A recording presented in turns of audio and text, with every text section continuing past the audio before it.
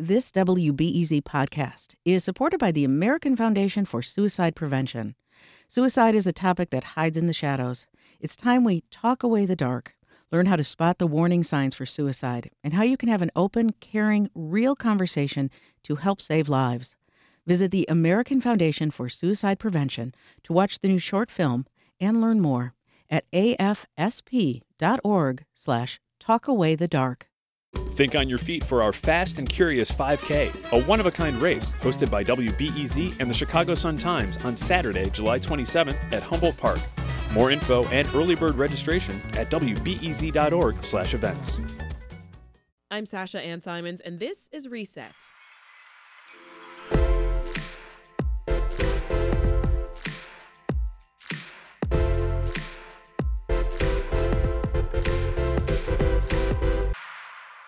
It's the first Friday of the month, and time for our first weekly news recap of 2024. That's where we dive deep into the top stories across Chicago and Illinois that you need to know about. Stories like these. The U.S. Census Bureau admits Illinois was undercounted and actually gained residents. 300 new laws are now officially on the books in the state of Illinois. Pending approval of the state Senate, the Illinois Department of Children and Family Services will have a new director. Advocates trying to block former President Trump from the 2024 ballot are formally objecting to that newly submitted nominating petition. We sat down with a panel of journalists to break down those stories. Quinn Myers covers Wicker Park, Town and Bucktown for Block Club Chicago.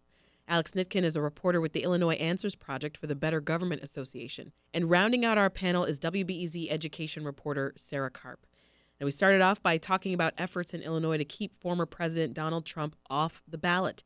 And I asked our panelists to weigh in. Here's Alex. We're not used to looking at a presidential race as a legal question before. This is an entirely new question, a new issue. And one thing is that you'd have to think eventually it'll come to the U.S. Supreme Court with all of this kind of swarm of lawsuits that are being appealed and overturned, and it's probably going to go to the conservative Supreme Court. The other thing is that if Donald Trump is convicted of a crime, which is entirely possible this year, that would open up an entire new legal can of worms, and I'm sure a set of lawsuits over whether a convicted felon can run for president. What do you think, Sarah? I think like Alex, look at the Supreme Court, right? That when they get this question, I think one of his legal team already went to the Supreme Court this Colorado, week, right? Yeah. And so I expect that the Supreme Court will side with him just because. And I guess the question is that he hasn't actually been convicted of leading an insurrection, so. There's some question like, is that mean that he didn't actually do it? I'm no legal expert, but if he could get convicted of something, then would that then change the whole scenario, right? Mm-hmm. So I guess we're all sort of thinking that this is just a big old hubbub and what doesn't really mean anything because the wheels of justice roll really slowly, and we're probably just gonna, wait out until November, and I doubt that there'll be a conviction before. And November. meanwhile, Trump is trying to just wrap up the Republican nomination as quickly as possible before his court cases come, before all of this stuff gets settled. So basically, he can be, the Republican nominee before anything comes down. Yeah, he filed appeals this week in Maine and Colorado, two states which have blocked him from appearing on the ballot. Now, his Colorado appeal will most likely be heard by the Supreme Court, as you mentioned, and this is at a time, Quinn, when he faces many other court dates for more than 90 criminal counts. Do you think that this latest controversy hurts or helps Trump's campaign? I don't think it really hurts him. I think his diehard supporters will be supporting him no matter what. He's facing 4 indictments, federal and state. So I don't see it impacting him. And in Illinois, I think even if it does go up to the Illinois Supreme Court with a Democratic majority and they do rule, I agree. It's going to come back to the U.S. Supreme Court. It has a conservative majority, probably will side with Donald Trump. Now, Alex, we've also received confirmation this week that a substantial number of people were missed by the 2020 U.S. Census count here in Illinois, so much so that our state may not be losing population after all. What happened? Yeah, census counts are a really big deal, not just for sort of clout and reputation, and you hear a lot of political messaging going back and forth. We're losing population. Actually, we're gaining population. Really, it matters in large part because of federal funding, which is a big reason why, if you think back to the 2020 census, all of the local governments in city and state were so invested in get yourself counted. We want as many people to be counted as possible because it really matters for all of us to, get our fair share of federal grant money. And so this is part of this latest episode of this sort of back and forth where the Census Bureau had originally said that we as the state of Illinois had lost several tens of thousands of people. Mm-hmm. The state came back and said, no, actually we found some more. And then what we're talking about here is the difference between 2022 and 2023. The Census Bureau does periodic updates. The Census Bureau said originally the state lost 30,000 people between just that 1 year, 2022 and 2023, making it one of 8 states in the country that lost population. The state of Illinois has come back. It launched a investigation. It said, hey, we found 46,400 more people under some couch cushions. I don't know. I don't know how they do these investigations. Group quarters. It's just another in this back and forth where the state has come back and now the Census Bureau has acknowledged, okay, you actually gained a little bit of population. I think that this really shrouds some other more important numbers that are a little bit below the surface, like that some parts of the state are actually gaining population very fast, like in downtown and sort of north and northwest side of Chicago, whereas the rural and downstate are really hemorrhaging population, which I think is a much more important nuance of all of this. Right. Another piece of it is that later in the Tribune story that reported this by Robert Chanik, should shout out there, the state during this period lost about 84,000 people in net domestic migration of people who left the state to go to different states, but that was partially made up by 41,000 roughly international migrants. So this is also a really important piece of context for the migrant, if you want to call it migrant crisis. Yeah. You could call it a problem. Cities and state don't know what to do with all of these people. So but an ultimately, undercount is problematic. Oh, absolutely. I mean, if an undercount, the state's theory or the state's argument is if you don't count us for the actual number of people who live here, then we're not going to get our fair share of resources that we deserve. Yeah. And so the living situation, you joked about people being found under couch cushions, but I mean, they talked about group quarters, right? What living situations are considered to be group quarters? I think some like dormitories, college dormitories, people who are incarcerated. I think there was one of the criteria. Assisted living, things like that. Yeah, and I think it's always interesting. We had this push and pull with census data. It becomes so political so quickly. People on the right and left use it so quickly to bolster whatever point they're trying to make. Is Illinois growing? Is it declining? Are people leaving the high property taxes? Are they coming here for all the opportunities? It becomes kind of almost meaningless at this point. But it's not, to your point, Alex, because it is tied to federal dollars that the state needs. This is Reset. I'm Sasha Ann Simons. We are breaking down the biggest stories in the state this week with a panel of first-rate journalists, WBEZ education reporter Sarah Karp, Alex Nitkin, a reporter with the Illinois Answers Project, and Block Club Chicago's Quinn Myers, who covers Wicker Park, Westtown, and Bucktown. So, Sarah, I want to turn now to some new state laws that went into effect this week. Now, you probably heard about the state's minimum wage increase from $13 to $14 an hour, as well as the assault weapons ban. But we wanted to spend some time on the recap this week on the few lesser-known new laws. So, for starters, I want you to break down this one. Illinois residents can no longer hit their vapes in public. Yeah. They don't let us have anything anymore. I mean, I guess, who knew? Right, wasn't that already, I mean, you go into a bar or restaurant and, you can't vape, right? Or, it was already kind of at least case by case. Yeah. Really, I'm not a big vapor. I'm clearly. And I have no idea what were the rules around this. Though I actually was somewhere not too long ago where somebody was vaping, and I was like, I didn't know you could do that inside.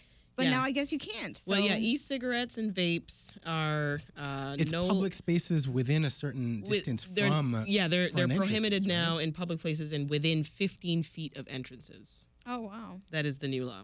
Any thoughts, Quinn? I mean, I think is this going to impact your life? It will mostly not. I don't think I think this is probably a good thing. I mean, if you can't smoke, obviously maybe vapor from an e-cigarette isn't quite as damaging as secondhand smoke. But if you're at a bar or restaurant and someone's puffing a huge vape cloud next to you, it's a little annoying. I would think. So I think it's good to require people to go outside, similar to how you would smoke a cigarette.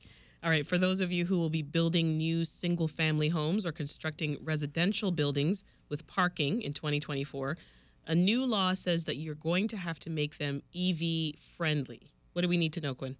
So last year, the Electric Vehicle Charging Act was passed, and basically that will require, starting this week, single-family homes and some smaller residential buildings, I believe it's under 5 units, have to build an electric vehicle-capable parking unit per space, essentially, with charging capabilities. And then larger buildings, I believe, in 90 days will now then be required to add in, new buildings will have to add charging ports. So it's a boon for the electric vehicle business, but also I think it's a sign of the times showing that more and more consumers are buying electric cars, and we're going to see more of that down the road. Yeah, and Alex, there was also a law that got removed from the books this year, and it had to do with things like air fresheners in your car. Finally allowed to have an air freshener hanging from your rear windshield in your car. I did not know that was against the law before. What was the purpose of it? It's actually really interesting. It was proposed by, or at least supported by, Illinois Secretary of State Alexis Giannoulias. The impetus for this was that he and advocates found that police officers were using this kind of obscure, little-known law against having air fresheners as a grounds for traffic stops. Yeah, and so this racially profiling drivers. That's what I was just going to say. We've seen cases where wasn't the young man in Minnesota who was Philando killed? Castile. Yeah, because he was stopped originally, wasn't it? Because of an air freshener. That's correct. Yeah. Yeah. So that's very, very interesting. We have, a quote from the press release from Giannoulias that says, there's absolutely no data to support that pulling people over for an air freshener or rosary reduces violent crime or prevents accidents. It seems pretty intuitive, but just sort of an interesting thing to see in an official press release, and sort of one way of eating away at this huge issue of using traffic stops as kind of a form of racial profiling. See, I told you I was going to hit on the laws that nobody really talks about. Well, let's shift here to Governor Pritzker naming a new head to the state's Department of Children and Family Services. Sarah, who's Heidi Mueller? So she was the head of the Illinois Department of Juvenile Justice since 2016. She led a pretty progressive initiative while she was there, where she really worked on revamping the system, making it more catered to children and to rehabilitating them. I've certainly heard better things about the Illinois Department of Juvenile Justice under her leadership. And so they did a national search, and they chose her. One thing that I was, sort of surprised about when I was reading the article in the Sun-Times about her is that this is the 13th director in 14 years. That's a lot. Yeah. So, and the Department of Children and Family Services is just perennially in trouble and has had a lot. I mean, even the report that came out before Christmas, in December, it was really, pretty terrible about, kids waiting in, waiting for placements and sleeping in offices. Offices. And I've heard, this last year I did a story on a state program for kids who have mental health issues. And one of the things that we heard is that if you were a child who was in foster care, sometimes you would go to to an emergency room for a psychiatric issue and wind up sitting there for like 2-3 weeks because there's nowhere to place you. And so I just think this is a department that deals with the most vulnerable children, and hopefully this director can finally get some things in place that can work better for kids. Well, she's the 13th in 14 years. Yeah, good luck to her. Good luck.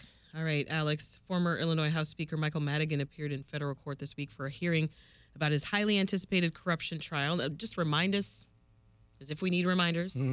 What is Madigan charged with? He is charged with 22 counts of various forms of racketeering, bribery. Basically, the way that federal prosecutors put it was that he was essentially a crime boss, that he spent most of his, or at least the last decade of his very long and illustrious career as House Speaker, State House Speaker, as, quote, leading a criminal enterprise whose purpose was to enhance his political power and financial well-being while generating income for his political allies and associates, end quote. They did not pull any punches.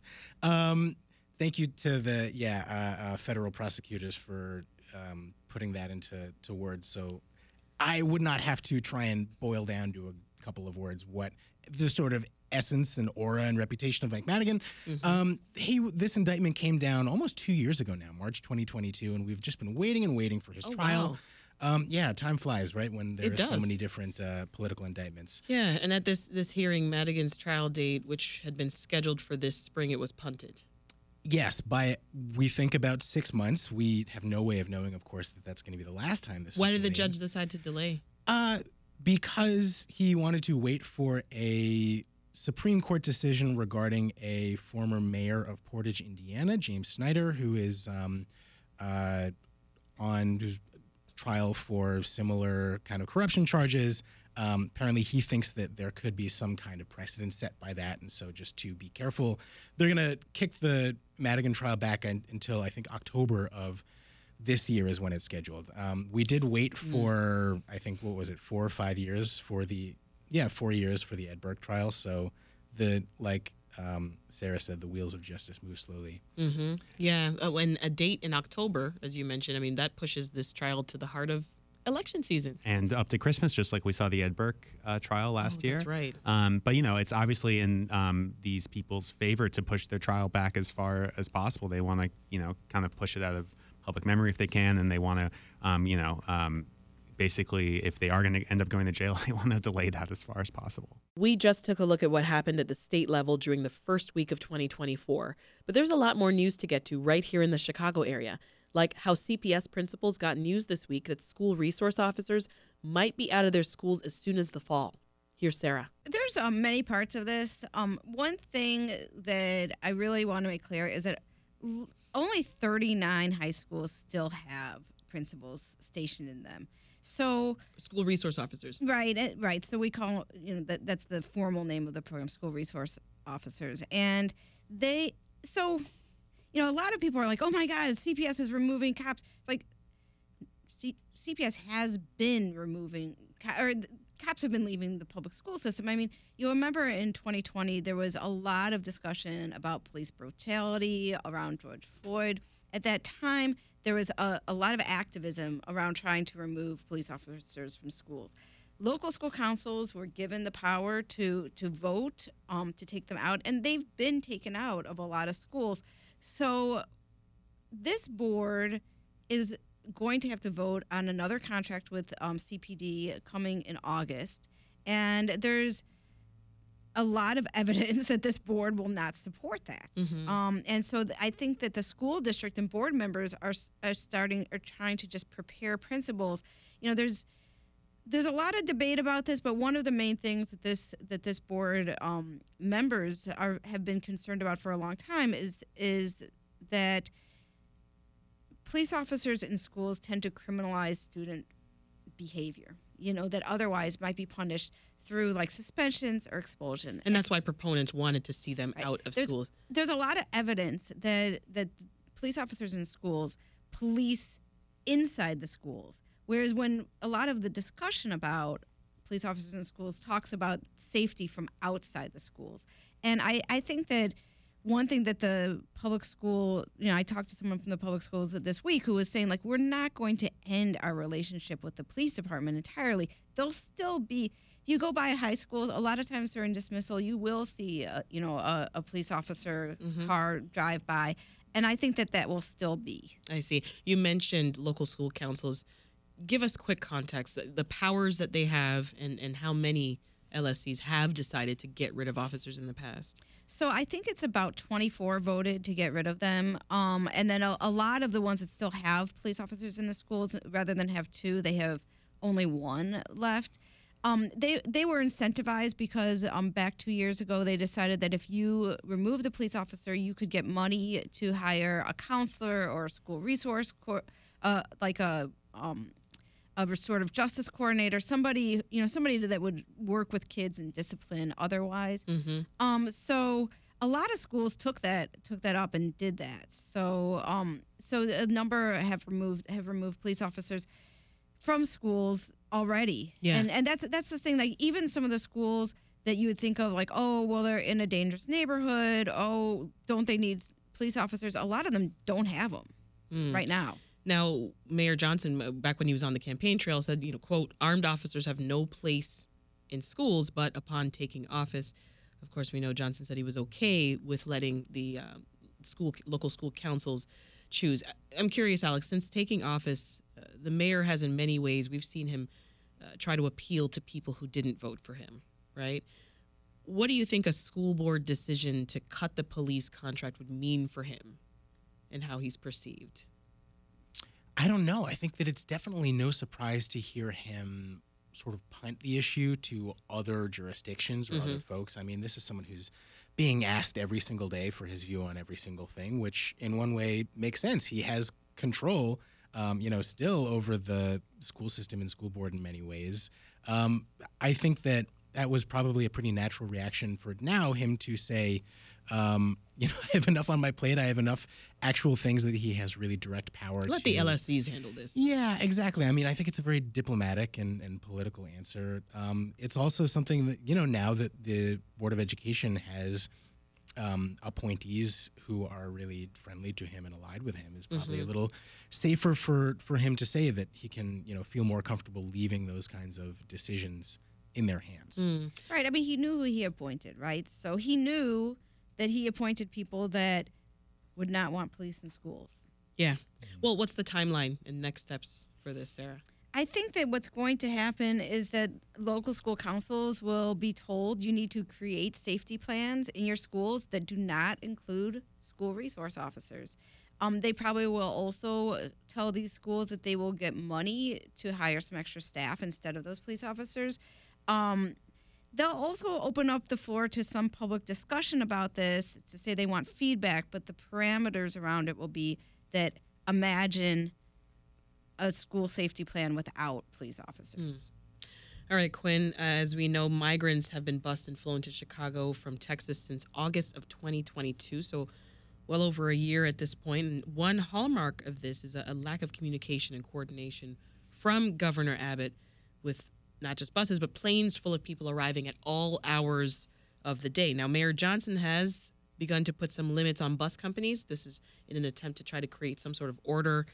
But now Chicago's suburbs are trying to do the same. They're trying to follow suit. So even in some cases, they're blocking buses from bringing new arrivals in. Fill us in. Sure. So you'll remember late last year, City Council passed an ordinance basically that would allow the city to fine and in some cases impound these so-called rogue buses mostly from Texas that were showing up unannounced in the city without prior notice, outside of the curfew that the city had established and not at the city's designated landing zone, which is near downtown in the South Loop, where city employees basically can respond, be there, help people find shelter, kind of figure out what their next steps are. So it was creating chaos, and the city put this new rule into effect.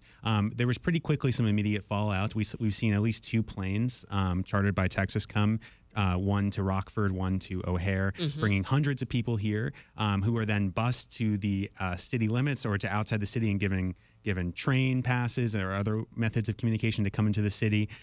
We've seen numerous buses drop off in suburbs. And this past week, we saw several suburbs and cities respond to that. Joliet, Waukegan, North Chicago, other suburbs passing laws to limit or restrict how buses can drop asylum seekers off in their municipalities without prior warning. Well, yesterday here on Reset, we talked with Brian Cones. He's the pastor at Trinity Episcopal Church in Highland Park, and they're currently housing 15 new arrivals. But here's a little bit of his response to some of the ordinances that are blocking these unscheduled drop-offs now in the suburbs.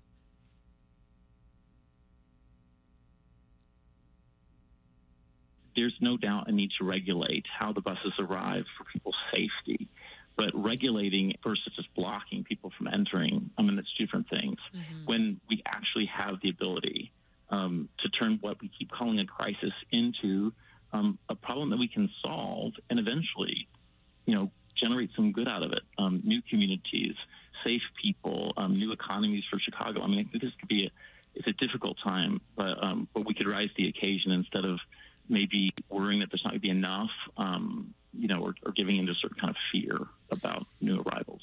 So you mentioned this overarching worry that there's not enough resources, and even, folks' fear of new arrivals. Are you seeing sort of that reflected in the neighborhoods that you're covering? Sure. We've seen a lot of backlash across the city over the past year and a half to establishing shelters, temporary shelters for migrants. In WBEZ's Mike Puente's story about this from this week, he interviewed Buffalo Grove Village Board President. He said, there's nothing political about this ordinance. We're just trying to, have some proper provisions and planning here. But of course, it is political, right? It is inherently dictating how and when people can or cannot come into a certain community, right? And that's something the city of Chicago has been dealing with, debating in communities at City Hall for about a year and a half now. I don't know if we're any closer to finding a solution here without any larger authority like the federal government, coming in with a larger, more comprehensive plan and spending. As you mentioned, the state's funding an intake center to welcome new arrivals at what's known as this landing zone in downtown. People are arriving there. They're sleeping on warming buses while they wait for somewhere to stay. Now, there's also 6 heated tents currently under construction. Can we expect that intake center to be up and running soon? So back in November, the state of Illinois, Governor Pritzker announced that the state would spend $160 million in various parts of the new arrivals mission, and $30 million of that is going to this intake center at the designated landing zone near downtown. Construction has finally begun on that this week. The state told me there are going to be 6 heated tents to take in people and help them either find shelter space in Chicago or continue on to a different destination outside of Chicago. The state and city have said that those efforts will help not overwhelm the city's shelter system, because a lot of migrants coming here actually don't necessarily want to stay in Chicago. They want to go, they have family and friends elsewhere, they want to go to a different city. But something, as that is being set up, this week we were down there, Block Club was there, and we interviewed a few people who have spent a few nights on CTA warming buses at the landing zone as these facilities get set up. And the intake center is not, a state spokesperson told me, is not meant for people to spend the night there. It's meant to be a temporary place where they can warm up, get some food, keep them moving. So there's still some disorder and still some things being worked out there for sure. Yeah. One thing I thought was sort of interesting this week, and I'm not exactly sure where I read it, but that the amount that Chicago was predicted to spend on migrants over the last year is way less than we actually spent. And I really was really curious about what was it that we didn't do what we should have been doing for migrants, and that's why we spent so much less? Or was it that the migrants, the things that we thought were going to be expensive were less expensive? But I do think that it's worth digging in a little bit into, like, okay, so why did they think that we were going to spend? I think it was like spend over $300 million, and we really spent only $136 million or something. Those are the numbers that stand out in my mind. But I think that there's some real questions. I hear a lot from schools who are getting kids, a big influx of kids. And it's not that these kids don't need resources and teachers and things like that. It's just that they're not there. Let's shift gears, Alex, to something that impacts all of us. That's transit safety. So while traffic crashes and deaths increase in Chicago, they have decreased in Evanston. So we're talking hundreds in Chicago compared to several years with no deaths for cyclists or pedestrians in Evanston. That's pretty stunning. It is. We were surprised when we had heard about this, too. We stumbled across a speech that U.S. Transportation Secretary Pete Buttigieg gave about a year ago to the U.S. Conference of Mayors. He was talking about what's called Vision Zero, this concept of all cities should strive to have zero traffic deaths, no people getting killed in the streets anymore because of cars. And he shouted out Evanston. He said, well, you may think that it's impossible, but there's this one city, Evanston, that managed to do the impossible and go 5 years without a single traffic death.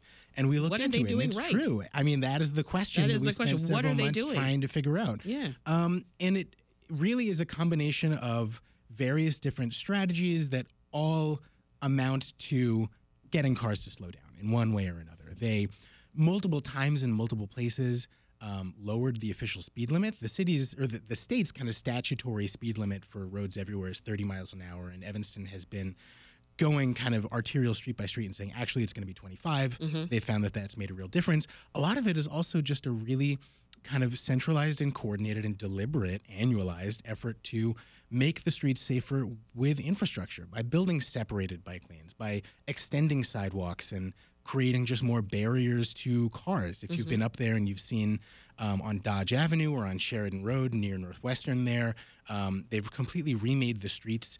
And I think that the takeaway here really is that there's no new secret sauce. There's no silver bullet. There's nothing that we don't already know about how to make streets safer. It's really just building the kinds of infrastructure that make cars go more slowly and create more space for pedestrians. And it is hard to compare Evanston and Chicago directly, right? As you point out in your reporting, Alex, Chicago's much larger. We got busy arterial streets and highways crossing the city, and much different funding streams, many more decision makers than Evanston, that's for sure too. But it sounds like we can take from what Evanston is doing well.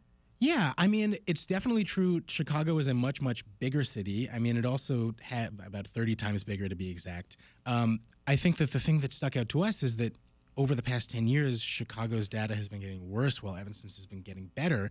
And I think that it's just worth pausing on how big a deal it is. The city of Evanston, population about 80,000, went 5 whole years without a single death. It's a really big deal when a single Chicago ward goes a full year without a death. And while it's definitely true that there are so many different decision makers and funding streams and things like that, that's also, I think, kind of a revelation here, which is that when you have so many different cooks in the kitchen, in particular, older people who have their own actual, not just say in infrastructure spending, but each of them is sitting on their own $1.5 million pot of menu infrastructure spending. They really have so much latitude over what gets built and what doesn't, and we really were able to describe ways that was an obstacle. Well, I got to get reaction from Quinn here to Evanston's model of slowing drivers down, because you've been reporting on the construction of bike lanes at Grand and Milwaukee. Yes, I mean, Wicker Park, West Town, Bucktown is kind of centralized. Lots of cyclists, lots of bike lanes, but 2 projects. Really, an extensive one that's totally retrofitting Grand Avenue, basically from Chicago Avenue all the way to Ogden, Ukrainian Village into West Town. There's an ongoing bike lane project there, and there's a similar one with some differences on the so-called hipster highway on Milwaukee Avenue between North and Campbell Street, which goes just past Western, right, kind of into Logan Square. Those projects were part of the so-called Complete Streets project, projects that the city has been rolling out over the past few years, and they have faced a couple delays, but they're going to be wrapping up this spring. But just to Alex's point, lots of cyclists call for a bike grid, something that will basically connect the entire city, and you don't have to kind of go, oh, I'm in the first ward, but now I'm in 32 and the bike lane ends here, and then I have to go back up a street and get on the bike lane again. Something that has a cohesive strategy, and something that I think CDOT has really been working towards, but that is still lacking a comprehensive plan. Well, in the vein of alternate transit, got to mention the CTA Yellow Line that connects Skokie and downtown is back up and running. That's after 2 months of inactivity. Now, in mid-November 2023, a Yellow Line train rear-ended a snowplow, injuring dozens of people. Sarah, before we wrap up this portion of the recap, Chicago has moved from low to medium risk of COVID transmission. Now, this is the first time this has happened in a year, and it's on the heels of December being the so-called triple-demic with high flu and RSV and COVID cases. I mean, have you been hearing of more people getting sick? Yes. I certainly got hit with it over the Christmas break. You did? Did you get COVID? No, it was a cold. It was a flu. Cold, oh. I took 3 COVID tests, and they say I didn't have COVID, but that felt COVID-y. I had some family members not be able to come to Christmas because of COVID, so that was very sad. Yeah. But my kids were out for the entire Thanksgiving week. Just really? Out, down for the count. Yeah. Yes. I mean, what was interesting about the article on this is that the flu is actually more of a concern. The increase is, sort of gone up a lot more for the flu, while COVID and RSV has kind of plateaued. And, they said that's because over the last couple of years, especially during COVID, a lot fewer people got the flu because we weren't around each other. And so now, everyone's getting the flu. And also, people aren't getting vaccinated. And the vaccination rates are just really low. Yeah. And I do know that going back into school, kids go back next week. A lot of people are really worried that it's just going to be like whoosha. But one good thing is that the holidays were way at the beginning of Christmas of the 2 weeks. And so now the kids have been off for 2 weeks. So, maybe they got it out of their system. I sure hope so. I don't want anyone coming back with anything when they go back next week. Have y'all been hearing about people getting sick lately too? For sure. Yeah. I mean, I had COVID in November, pretty mild, geez. but it's become part of the fabric of our lives. It's a thing now, right? It's part of the rotation. Well, Mm-hmm. in light of this, Sarah, some medical facilities, including Rush, they're requiring patients and visitors and staff now to put their masks back on. Yeah. And, I wonder, in places like that where, people go there when they're sick, why they don't always want people to wear masks. Right. Sometimes I'm sort of like, well, I'm like, the mask makes came sense. off? Right. When I go into like a waiting room of a doctor, I would not mind a mask, I'm pretty sure when I brought my daughter for her annual checkup in November, we were asked to put masks on. Yeah. So I don't know where they were doing that, but put your masks back on, please. Get vaccinated. And get your vaccinated. booster shots. Yeah. Booster. We're not done with boosters, folks. We're not done. There's still more local news to cover, but with the first week of the new year nearly over, I had to check in with our panelists to see how they're feeling about 2024. Okay. Feeling good. I feel like I don't know where these 5 days have gone. Feeling tired. Yeah. Well, it's hard coming back. Anybody tired of their resolution just yet? Well, the good thing is if you don't make any resolutions, you don't have to. Yeah, that's stick right. with them. Yeah. So no resolutions? Oh no. Wow. Just a general plea for self-betterment, but nothing nothing too specific. I don't want to hold myself to anything. And where do you start on that journey? For bettering yourself. Yeah, everything. More exercise, more sleep, less phone, everything. Yeah. Less phone. Good luck. Less phone. I typically do the vision board thing. Did not do it this year for some reason. However, got the bright idea from a Reset guest yesterday to make it less overwhelming and take it in quarters. And so I'm going to do and do a digital version. Do a little quarterly reports. Shout out to for Jenny yourself? LaFleur, Mama Fresh. Yeah, so do a little quarterly, Kind of like you can file taxes. Yeah, so quarterly, this weekend I think I'm going to sit down. Exactly, I'm going to sit down and figure out your Q1 goals. How do I want to better myself through till March? It makes me think about our HR thing that we have, the Lattice. Lattice. Where they send us these your goal, you're semi there. You're almost goal there. Is like, oh, leave me alone. If anyone's listening from WBEZ HR, we didn't mean that. Sorry. We didn't mean that. All right, well, something cool happened. We saw the first newlyweds of 2024. It was a couple from Pilsen. So the first newlyweds in Cook County, I should say. Now, I'm curious if anybody here would race to the altar at the start of a new year. Does that sound appealing to you all? No, definitely doesn't. So we were just talking a little bit off mic here. I happen to have just gotten legally married in the City Hall basement just a couple months ago. Congratulations. As sort of a thank you. As kind of just getting the paperwork done precursor to like our wedding so that we wouldn't have to worry about having like a legal officiant, any of that kind of stuff. It was a great, pretty easy experience. I mean, getting the Wait, license. you're not telling us about the basement. You said it involved a basement. Oh yeah, that was the best part. So going in and getting the license is a little bit intensive, but once you have the license, you go into the basement and it's just this sort of like drab like office waiting room with a little window, and there's like a guy in the window. And it's like, "Are you here to get married?" And it's like, this sounds so sketchy. And it's just, 2-for-1 special. It's, oh my gosh. No, and then you just go in and they're like, "All right, we got a judge here." I'm like, "All right, do you? I do. Do you? I do. You're married. Congratulations." That's pretty much. I mean, Sarah, you got married in the basement too, right? Yeah, and I don't know. They did the vows. Oh, like, do you? I mean, they said, "Would you like to take?" Yeah. Oh, yeah. And I actually, so I don't know why we went through this whole, say probably the same guy was still there, Maybe, even though yeah. this was 20 years ago now. But he's apparently hitting the vapes. Right.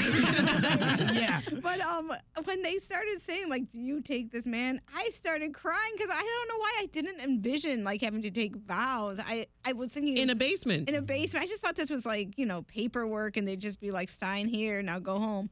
And I went to work that day. Like, I went to work. I was at work by 9:30. Well, because we had a wedding coming, a real wedding coming later. I mean, well, if HR is listening still, now you're back in their good books. That's right. That's right. But of course, not a lot of people who get married in the basement. I was pregnant, so it's like an ulterior motive. Gotcha. Our colleagues at Sun Times covered that Pilsen couple. Of course, they also covered newborns of the new year. My niece, she's a January 1st baby. Well, she's an adult now, but what's funny to me is that, even so many years later, it still takes me several hours into January 1st to remember, oh, right, got to reach out. Oh, got to get a gift. Like, because you're still recovering from New Year's Eve, right? Yeah, it's like any big holiday birthday, you feel kind of bad. I know I feel so bad. I know a few Christmas babies. Yeah, they're like 30 now. But you're getting two gifts in one. Yeah, you were never, the gift parity was never there. Even if your parents tried, it wasn't there. But do you think people plan? Do you think people want to have a New Year's baby? Like, are they calculating? I think some do. I think some do. Yeah. Of all the holidays to have on your birthday, one being shared with one that's associated with hangovers and like attempts at self-betterment. Yeah. I don't think that's what I want to be associated with. That's not the one. That's not the one. All right, let's get into some news here, Alex.